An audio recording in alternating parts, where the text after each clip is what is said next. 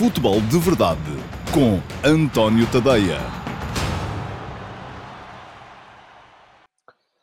Ora, então, olá, muito bom dia a todos e sejam bem-vindos à edição de segunda-feira, 1º de Abril, do Futebol de Verdade. Hoje é dia das mentiras, mas tudo aquilo que vão ouvir aqui é verdade, ou pelo menos é a minha verdade, a minha visão das coisas, a forma como elas me parecem a mim. Enfim, quando se trata de opinião, as pessoas podem aceitá-la, recusá-la, contestá-la, fazer o que entenderem, ninguém leva a mal, desde que o façamos todos, como é evidente, dentro das bases do respeito. E é isso que eu tento fazer aqui também. Às vezes cedo-me um bocadinho, mas não creio que falte ao respeito a alguém. Isto é a propósito de uma coisa que eu disse aqui ontem, que não foi verdade, que foi que a Alemanha ia ganhar com facilidade à Macedónia, e a Alemanha depois perdeu, e já houve hoje um de vocês que me chamou a atenção. É verdade, eu que lhe respondi foi que me enganei, como é evidente, e que se eu tivesse a capacidade para adivinhar os resultados dos jogos, estava rico, não é? E não estou. Portanto, foi uma surpresa geral e, de facto, terei sido um bocadinho excessivo na forma como falei aqui ontem do Alemanha-Macedónia. Foi a grande surpresa da noite de futebol ontem, foi a vitória da Macedónia contra a Alemanha em jogo de qualificação para o próximo campeonato do mundo e, portanto, a Alemanha também não conseguiu. No fundo, a mentira que disse acabou por vir... não, pergunta-me o Nuno Sousa se nem uma mentirazinha, nunca gostei. Estava a dizer, a mentira que disse ontem inadvertidamente foi, acabou no fundo por vir reforçar aquela que era a minha ideia, era que com 3 jogos em 6 dias, poucas equipas conseguiam manter o nível exibicional e ser incólumes a surpresas.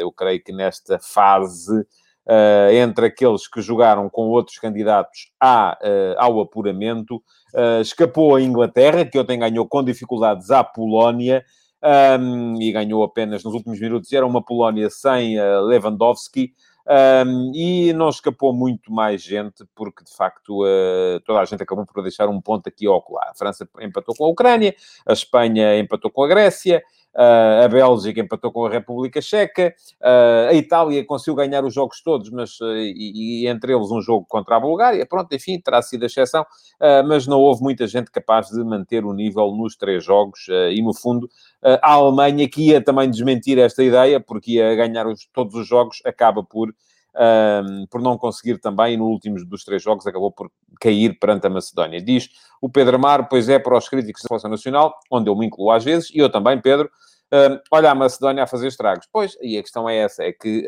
enfim, a Macedónia não é propriamente um Luxemburgo, não é? A Macedónia está na fase final do próximo campeonato da Europa. Portanto, é uma equipa que tem que ser levada a sério, tem que ser levada com um bocadinho mais a sério do que eu levei aqui ontem, de facto, e aqui faço desde já o meu meia-culpa. Ora bem, hoje pensei falar-vos aqui, sobretudo, de 2 temas.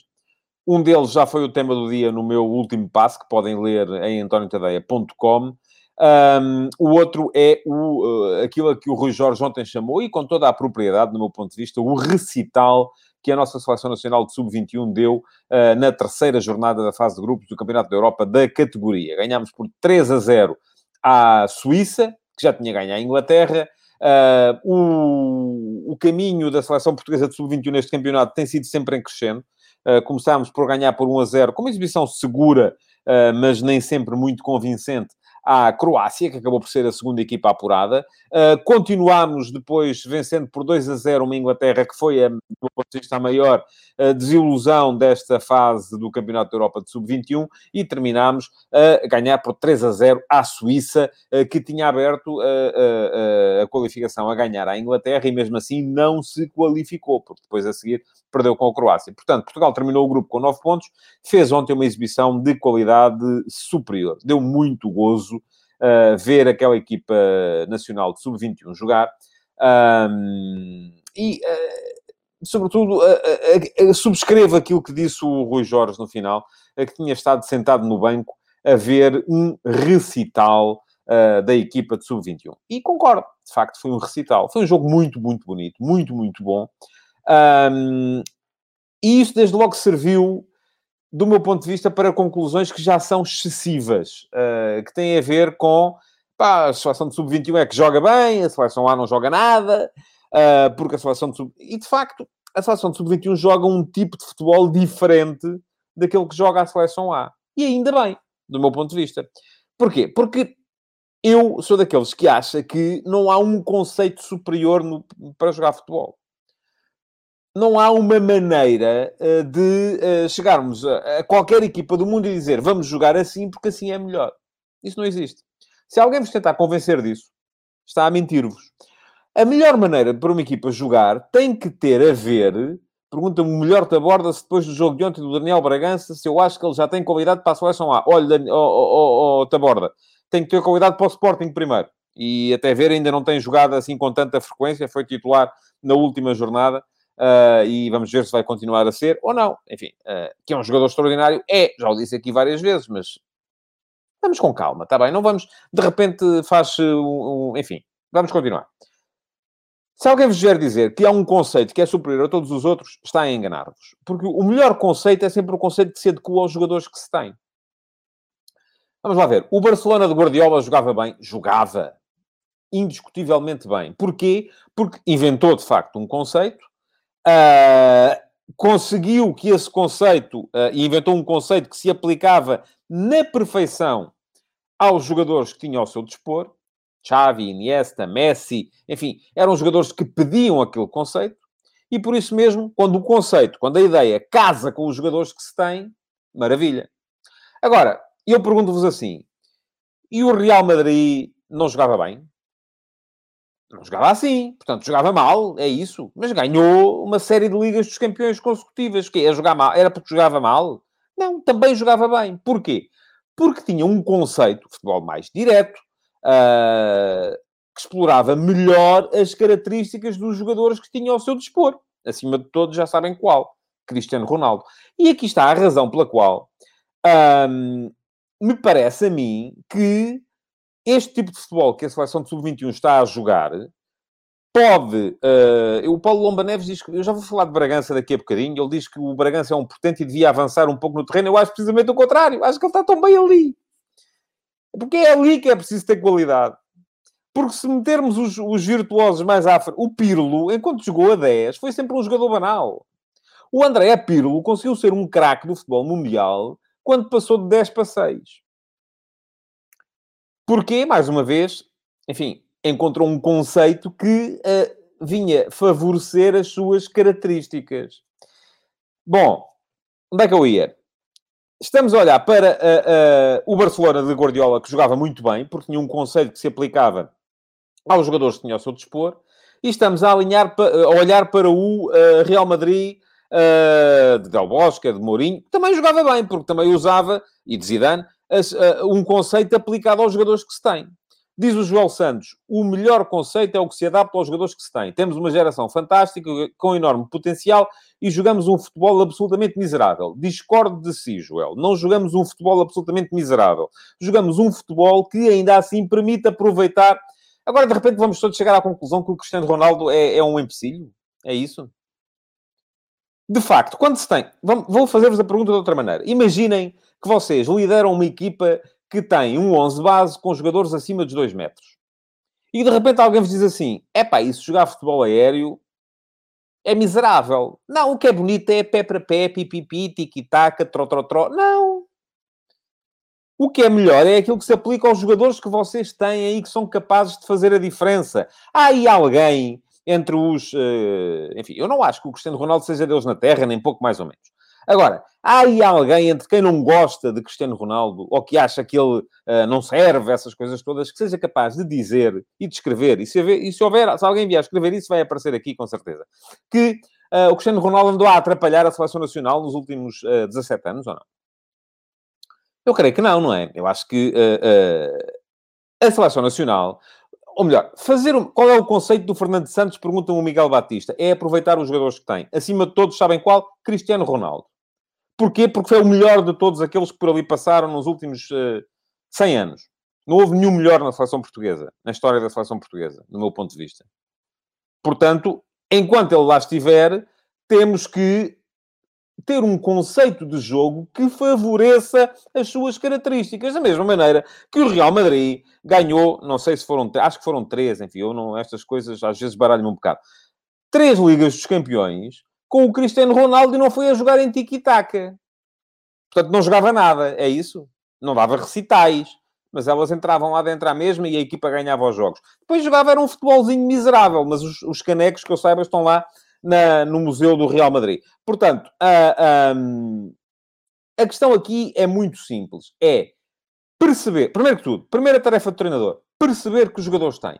Segunda tarefa do treinador, perceber qual é o conceito que melhor serve os jogadores que têm. E, de facto, há uma questão aqui que é absolutamente verdadeira. A presença do Cristiano Ronaldo, pela forma como ele precisa que a bola chegue rapidamente à frente, pela forma como ele melhora a explorar a profundidade, é uma equipa que, ou melhor, uma equipa que tenha Cristiano Ronaldo dificilmente vai praticar um futebol, pela indisciplina tática que ele inevitavelmente potencia. É uma equipa que não vai poder jogar em tiki-taka. Cristiano Ronaldo, aliás, o Ibrahimovic esteve no Barcelona e deu o que deu. Correram com ele, foi escorraçado ao fim de pouco. Porque não presta, querem ver? É mau jogador. Não encaixava ali. Porque o conceito do Barcelona foi montado em função de Xavi, Iniesta, Busquets, Lionel Messi, não é? E, de facto, havia... aquilo que era a força da equipa era precisamente a capacidade para fazer esse futebol coletivo. Se lá metesse o Cristiano, provavelmente ele ia passar despercebido e se calhar ia-lhe acontecer a mesma coisa. Depois, a questão é, seleção de Portugal, temos uma geração fenomenal. Eu concordo, temos muito bons jogadores. Não somos melhores que os outros, atenção. Já disse aqui ontem e volto a dizer, a seleção de Portugal não tem, se calhar em 23 tem uma equipa tão boa como tem a Espanha, como tem a Alemanha, como tem a Inglaterra, como tem a França, como tem a Bélgica, como tem a Itália, mas não tem uma equipa assim muito melhor. Ninguém me vai dizer agora, de repente, que o Bruno Fernandes é muito melhor que o Kevin De Bruyne. Ninguém me vai explicar agora assim, de repente, também, sei lá, que o... enfim, nem vou continuar em comparações. Temos aquilo que temos e temos o futebol para aquilo que temos.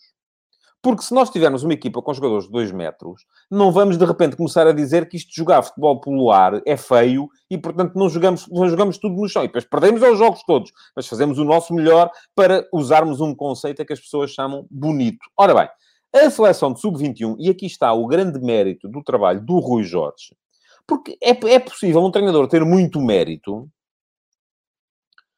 para conseguir adaptar o conceito aos jogadores que tem. E vou dizer aqui muito francamente, o Rui Jorge nem sempre o conseguiu e o Fernando Santos nem sempre o conseguiu também. Não é? Às vezes consegue-se, às vezes não se consegue. Estes 3 jogos da Seleção Nacional foram fracos. Da Seleção Nacional A foram fracos. Os 3 jogos da Seleção de Sub-21 foram muito bons.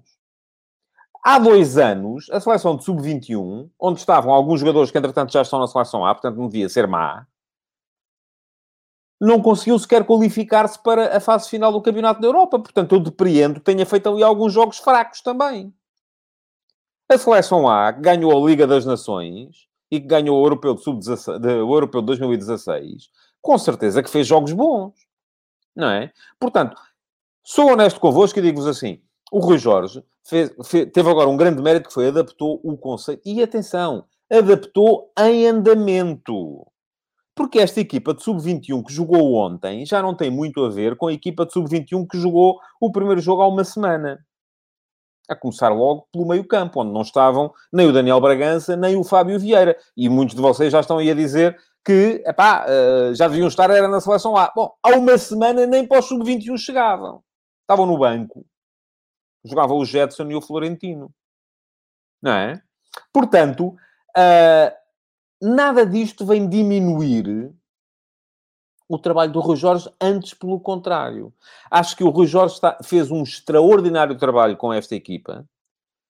A equipa está muito bem. Não sei se ele vai ser futuro selecionador A, como sugere o Paulo Neves, e já várias pessoas aqui sugeriram. Também muitos de vocês, se calhar, nem tinham pensado nisso e pensaram agora porque a seleção de sub-21 ganhou 3 jogos. E se calhar, se perdermos com a Itália no dia 31 de maio nos quartos de final, já vão achar que ele não presta para nada.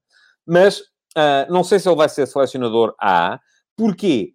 Porque não sei se ele quer, a começar por aí. O Rui Jorge é um tipo, eu conheço, enfim, relativamente bem há alguns anos. É um tipo muito low profile. Gosta pouco de atenções. acha muito que não gosta muito de passar despercebido. E ser selecionador A, se calhar, é alguma coisa que ele não quer. Aliás, eu creio que o Rui Jorge já teve oportunidades para ser treinador em equipas de primeira divisão em Portugal e não quis. Não está para isso. E pronto, e é uma maneira... E ninguém lhe pode levar a mal. Não sei se ele vai querer ser selecionador A ou se sequer se o vão convidar para isso. Agora, que está a fazer um trabalho muito bom com esta equipa, está, é verdade, esta equipa cresceu. É uma equipa que me parece... Eu não vi os jogos todos, nem pouco mais ou menos, deste Campeonato da Europa de Sub-21. Vi os jogos da seleção portuguesa, vi mais um par deles, mas não mais. Portanto, não consigo falar com propriedade das outras equipas. Mas aquilo que vi de Portugal foi uma equipa em crescendo e uma equipa que é forte. Tem um guarda-redes seguro, o Diogo Costa, que, se o Porto quiser, vai ter ali guarda-redes para muitos anos. Tem é que apostar nele. E atenção, o Porto já está a apostar mais no Diogo Costa do que, por exemplo, o Sporting aposta neste momento no Luís Maximiano, porque o Diogo Costa continua a fazer... Já jogou uma final da taça, caramba. É o guarda-redes das taças do Porto e não se nota que o Sérgio Conceição, de repente, só porque vê um jogo contra o Benfica ou contra o Sporting, que vá buscar o titular. Bom, a defesa a crescer. Uma defesa que está fundada em cima das rotinas de dois centrais que se conhecem, se calhar desde a creche, o Diogo Leite e o Diogo Queiroz, conhecem-se como a palma das suas próprias mãos, e isso é muito importante. O próprio, o Diogo Dalot, mesmo a jogar do lado esquerdo, em vez de estar à direita, melhorou com o seguimento do Campeonato da Europa. O Thierry Correia melhorou a jogar à direita com o seguimento do Campeonato da Europa. No início parecia o mais fraco desta equipa. Ontem já fez uma belíssima exibição. Está a crescer. Porquê? Porque também parece que ele precisava de jogar. Ali há jogadores que têm poucos minutos e por isso mesmo precisam de jogar. O meio-campo mudou, conforme já expliquei aqui, desde o início até estes últimos dois jogos. A começar porque estes últimos dois jogos já foram jogados em 4-4-2 losango. No início Portugal estava a jogar em 4-3-3. Abdicou-se da presença de um médio mais geométrico, mas não tão ágil como o Florentino, mais físico, mas não tão ágil, lá está. E quando digo aqui ágil, é agilidade de fazer mexer a bola. E trocou-se esse jogador por pronto, e conforme diz o Carlos Martins, já estamos a encontrar. O Gonçalo Inácio merecia a convocatória. Está bem. E os que lá estão também mereciam todos, mas só podem ir aqueles. Eu, à partida, acho que sim. Agora, de repente, eu aqui, antes de começar o Campeonato da Europa, disse que compreendi, apesar de não subscrever a aposta do Rui Jorge, porque ia buscar os jogadores que se conheciam bem. E agora, de repente, vamos aqui buscar que tinha que ter chamado outros. Temos que ser coerentes e honestos. Bom, estava a falar. Trocou-se o Florentino por um médio mais ágil na forma de circular a bola. Trocou-se o Gedson pela presença do Fábio Vieira, que é um jogador mais criativo, com menos passada menos larga, menos capacidade para cobrir terreno. Enfim, a equipa ficou menos física e ficou mais cerebral. Ontem, de facto, com estes jogadores, esta ideia de jogo é uma maravilha. Mas se nós quisermos, por exemplo, pôr esta ideia de jogo e meter lá o Florentino e o Gedson, é que isto já não funciona igual. Reparem, Daniel Bragança fez no jogo de ontem 109 passes, com 96% de porcentagem de acerto. Acertou todos os passes longos que fez no jogo. 109. Há equipas inteiras que chegam ao fim dos 90 minutos sem fazer 109 passes. Certos. O Bragança fez isso sozinho ontem. E ter um jogador que é capaz de mexer a bola assim, e está, não é só pés, é aqui também. É capacidade para antecipar o que é que vai acontecer a seguir. Daniel Bragança, por isso é que eu digo que Daniel Bragança é muito melhor jogador ali do que mais à frente. E dei aqui o exemplo do André Pirlo, que me parece ser, enfim, salvaguardadas as devidas diferenças e proporções, acaba por ser uma... Diz-me o Carlos Martins que o Gonçalo Inácio é titular na defesa menos batida da Europa. Factos, certíssimo. E estou de acordo consigo também. As defesas não fizeram todos os mesmos jogos, mas os dois que lá estão não sofreram golos, portanto era difícil melhorar. É só isso que eu lhe digo. Agora, eu antes do Europeu começar disse aqui sim, acho que o Gonçalo Inácio devia ter sido chamado. Não foi. Os que lá estão fizeram muito bem. Portanto, está o resultado, está o problema resolvido. Mas não foi só o Bragança, porque depois temos o Vitinha, que é outro jogador que eu gosto muito, que acabou com 93% de passos certos. Fábio Vieira, 98% de passos certos. Pedro Gonçalves, que é do meu ponto de vista, um portento na tomada de decisão e um portento face à baliza. Não marcou golos ainda neste Campeonato da Europa de Sub-21, o que, do meu ponto de vista, é estranho, mas esteve em muitas jogadas de golo. O Pedro Samuel pergunta-me se com a Itália esta será a melhor fórmula. Provavelmente Florentino ou Jetson serão importantes, não dizendo com isto que esta fórmula não poderá vencer, pois não sei, Pedro. Eu aquilo que vi ontem gostei. Gostei mais do que aquilo que tinha visto com Florentino e com Jetson, mas se pode funcionar também ao contrário. Se calhar pode. Se tivessem jogado o Florentino e o Jetson ontem, teria funcionado. Se calhar teria. Não era a jogar assim. Era a jogar de outra maneira. E agora, qual é a melhor maneira de encarar o jogo com a Itália? É encarar o jogo numa perspectiva de vamos igualar as armas deles, como a Itália é uma equipa muito forte no futebol direto, vamos jogar assim também como... Ou é fazer exatamente ao contrário, precisamente porque eles são muito fortes no futebol direto, vamos roubar-lhes a bola. Não é? Pode funcionar das duas maneiras. E volto a dizer, aqui não há contrafactual. No fim, o Rui Jorge vai tomar a decisão, a equipa vai jogar de uma maneira, vai ganhar, perder ou empatar, e no final nós podemos vir aqui dizer se tivesse sido da outra, tínhamos ganho. Mas não podemos ter a certeza, porque aqui só há uma realidade, que é a realidade que o treinador escolher. E, portanto, é com essa que vamos ter que trabalhar. Bom, estava a dizer, os quatro médios, muito bem. Ontem tivemos diz o Carlos Martins que o Daniel Bragança precisa de um trinco que limpa a sua zona para ele poder construir. Vitinha é também um extraordinário jogador, a formação do Porto a ser descurada desta vez. Bom, Carlos, sim, é sempre preciso em todos os meio-campos alguém que tenha capacidade. Só há uma bola em campo, não é? E só uma equipa é que pode tê-la quando uma equipa a tem, a outra não a tem. Há duas maneiras de jogar. Uma é guardar sempre a bola para nós, outra é, quando o adversário a tem, impedir o adversário de jogar. Para voltarmos a ter a bola connosco. O próprio Pirlo tinha o Ambrosini e o Gattuso a jogar à frente dele, curiosamente, que eram elementos de combate. E que lhe permitiam esse espaço que ele precisava para ser o regista, o maestro, não é? E no Recital há sempre um maestro. Sim, agora não tem que ser um trinco, podem ser médios com essa capacidade. Enfim, o meio-campo de Portugal ontem, se formos a ver, não tinha nenhum jogador extraordinário no trabalho sem bola. Porquê? Porque teve a bola o tempo quase todo e, portanto, não precisou. Ontem tivemos no ataque Trincão e o Tiago Tomás. Também já lá tivemos o Gonçalo Ramos. Também já lá tivemos o Dani Mota. São jogadores que se completam. Ponta de lança sempre mais lutador, seja o Dani Mota, seja o Tiago Tomás. Geralmente com ele um jogador de melhor capacidade individual, seja o Trincão, seja o Francisco Conceição. Portanto, esta é uma equipa que tem argumentos para poder chegar longe na competição. Se vai fazê-lo ou não, veremos. Só se o Rodrigo Cabral, lembra-me que na Juventus o Pirlo também tinha dois pitbull lá à frente, o Vidal e o Pogba. Pois, é isso. Portanto, no fundo, é a tal busca de complementaridade. E as equipas têm que ser, sobretudo isso, têm que ser complementares e têm que funcionar de uma maneira que o conceito se aplica às características dos jogadores que têm. Porque termos, volto a dizer, uma equipa com jogadores acima dos 2 metros e querermos fazer um futebol à base de troca de passes e de dribles com futebol pelo chão, não faz sentido. Ter uma equipa de jogadores baixinhos e estar constantemente a cruzar também não faz sentido. Portanto, aqui a ideia é adaptar as características dos jogadores à ideia de jogo da equipa. E isso é que é o segredo. Eu acho que todos os treinadores já o conseguiram, os treinadores bons já o conseguiram em algum momento, e há também sempre momentos em que deixam de o conseguir. Carlos Martins diz que o Florentino lhe parece estar a perder o comboio, apesar da sua imensa qualidade. É um mistério para mim. O Florentino que eu vi há 2 anos no Benfica de Bruno Lage era um jogador que tinha uma margem de progressão extraordinária. Entretanto, este ano não joga no Mónaco. E, de facto, é preocupante que assim seja. Mas, pronto. É assim. Nuno Teixeira, enquanto portista, deveria estar proibido de ver esta seleção de sub-21, culpa da classe do Vitinho. Eu não percebo porque é que havia de estar proibido, francamente.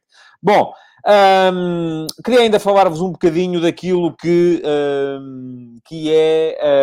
foi o meu texto de hoje de manhã, o último passo, que teve a ver com esse relatório da Premier League, em que, apesar do volume total de transferências ter baixado, e é normal que tenha baixado em período de pandemia, o volume total das comissões pagas a agentes cresceu.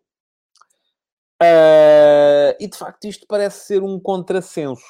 No meu ponto de vista, é, de facto, um contrassenso. E faz voltar ao plano da discussão aquela ideia de que a FIFA deveria limitar as percentagens que os agentes dos jogadores vão buscar em cada transferência. Fala-se no máximo de 10%. E, de facto, eu não vou dizer que sou contra, porque não sou, porque acho que hoje em dia, no futebol que nós temos hoje em dia, em que os clubes investem imenso em departamentos de scouting, em que conhecem todos os jogadores do mundo, não faz nenhum sentido andar a pagar as percentagens que se pagam aos agentes que interferem ou participam nas negociações de transferências. Porquê? Porque eles não são eles que vão descobrir os jogadores, não são eles que vão... Enfim, não se paga também, com certeza, por uma questão de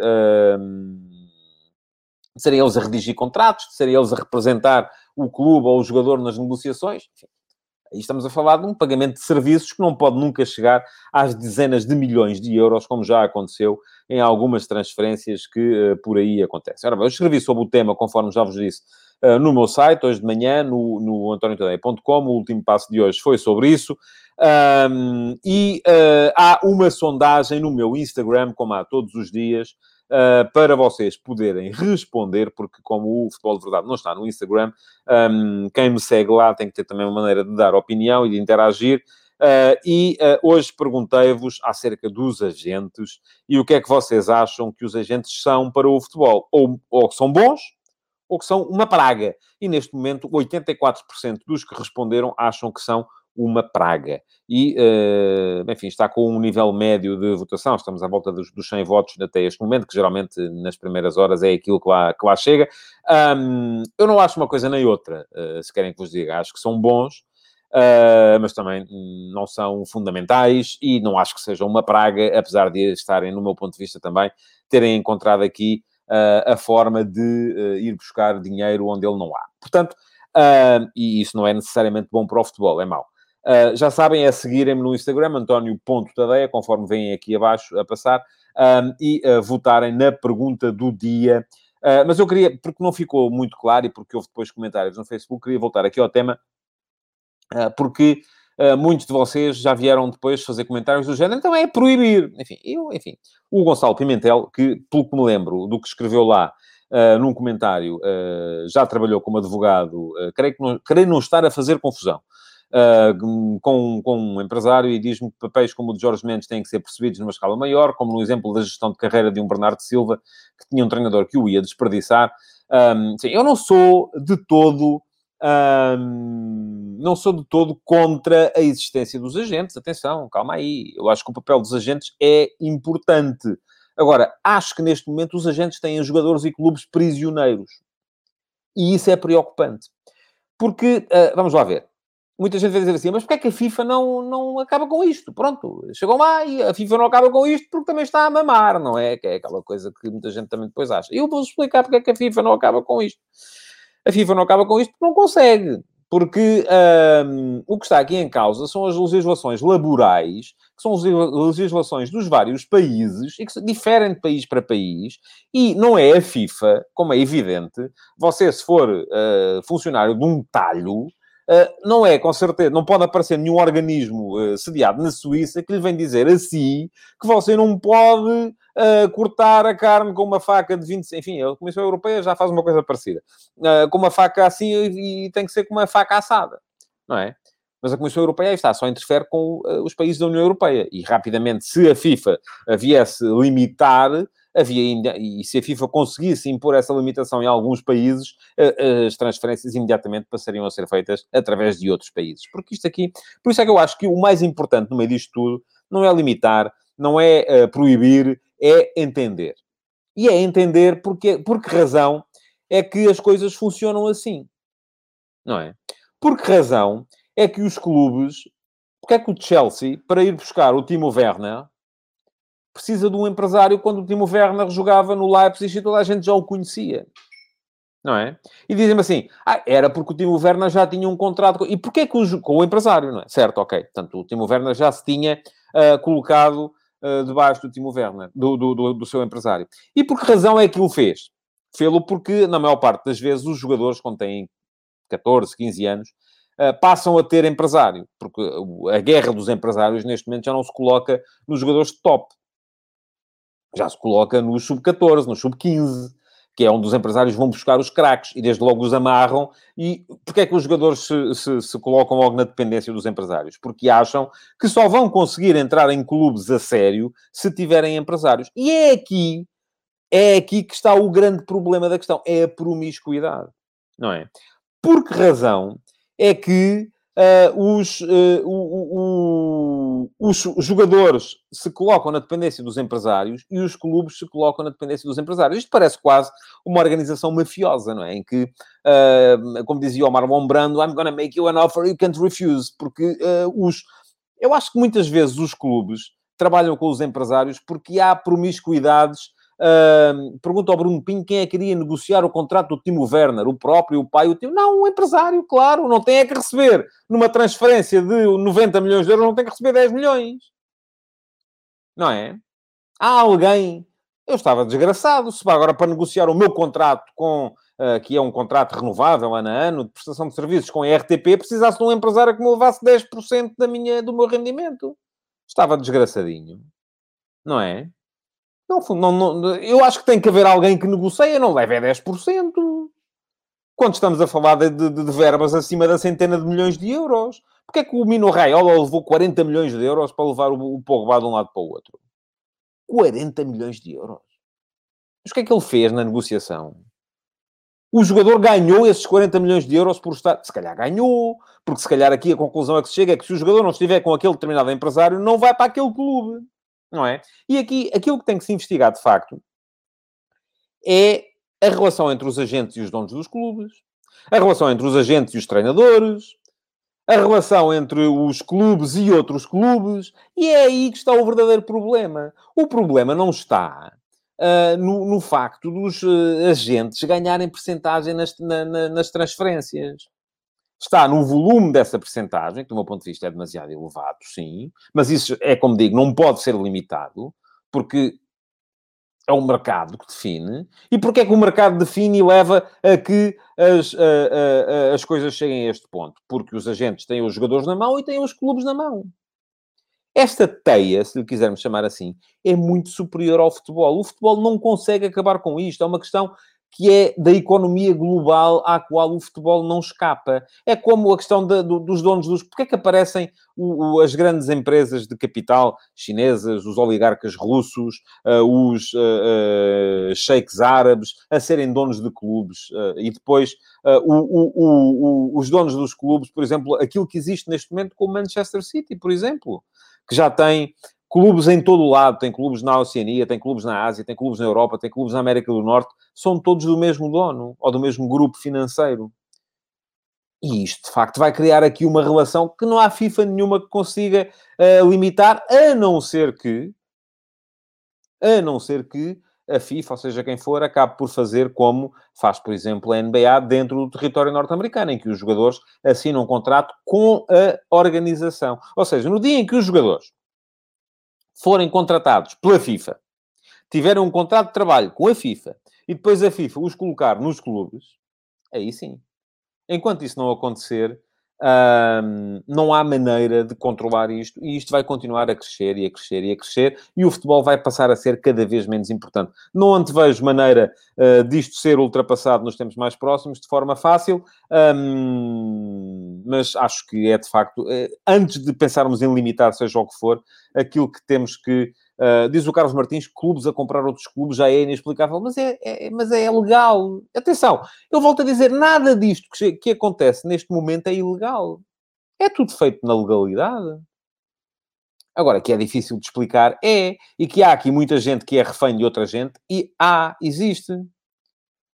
Pedro Amar diz, há contratações no Benfica que só se explicam por imposições de empresários. No Benfica, no Sporting, no Porto, no Boa Vista, no Chelsea, em todo lado. Repare, todos os clubes que querem ser players na economia do futebol mundial estão, neste momento, reféns de alguma coisa que tem a ver com os negócios. Todos. Não há exceção.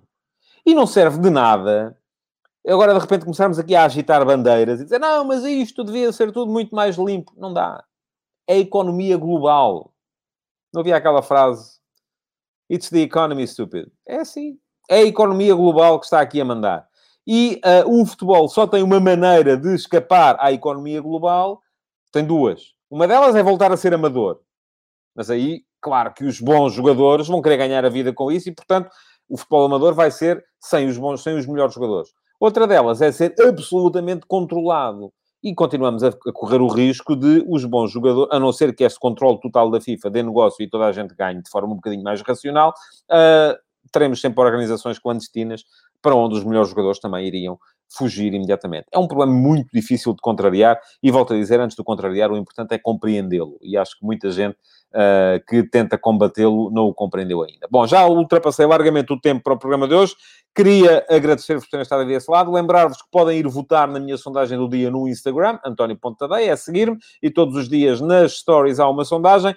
Pedir-vos que coloquem o vosso like, que continuem a deixar perguntas, e que partilhem o futebol de verdade. As perguntas não vão servir para o Q&A desta semana, porque esta semana não há Q&A, porque é Páscoa, mas para a semana teremos um Q&A especial com perguntas de 2 semanas. Portanto, as desta semana continuarão a valer para o Q&A da semana que vem. Muito obrigado por terem estado aí desse lado, então. Votos de uma Páscoa feliz para todos e até segunda-feira em mais uma edição do Futebol de Verdade.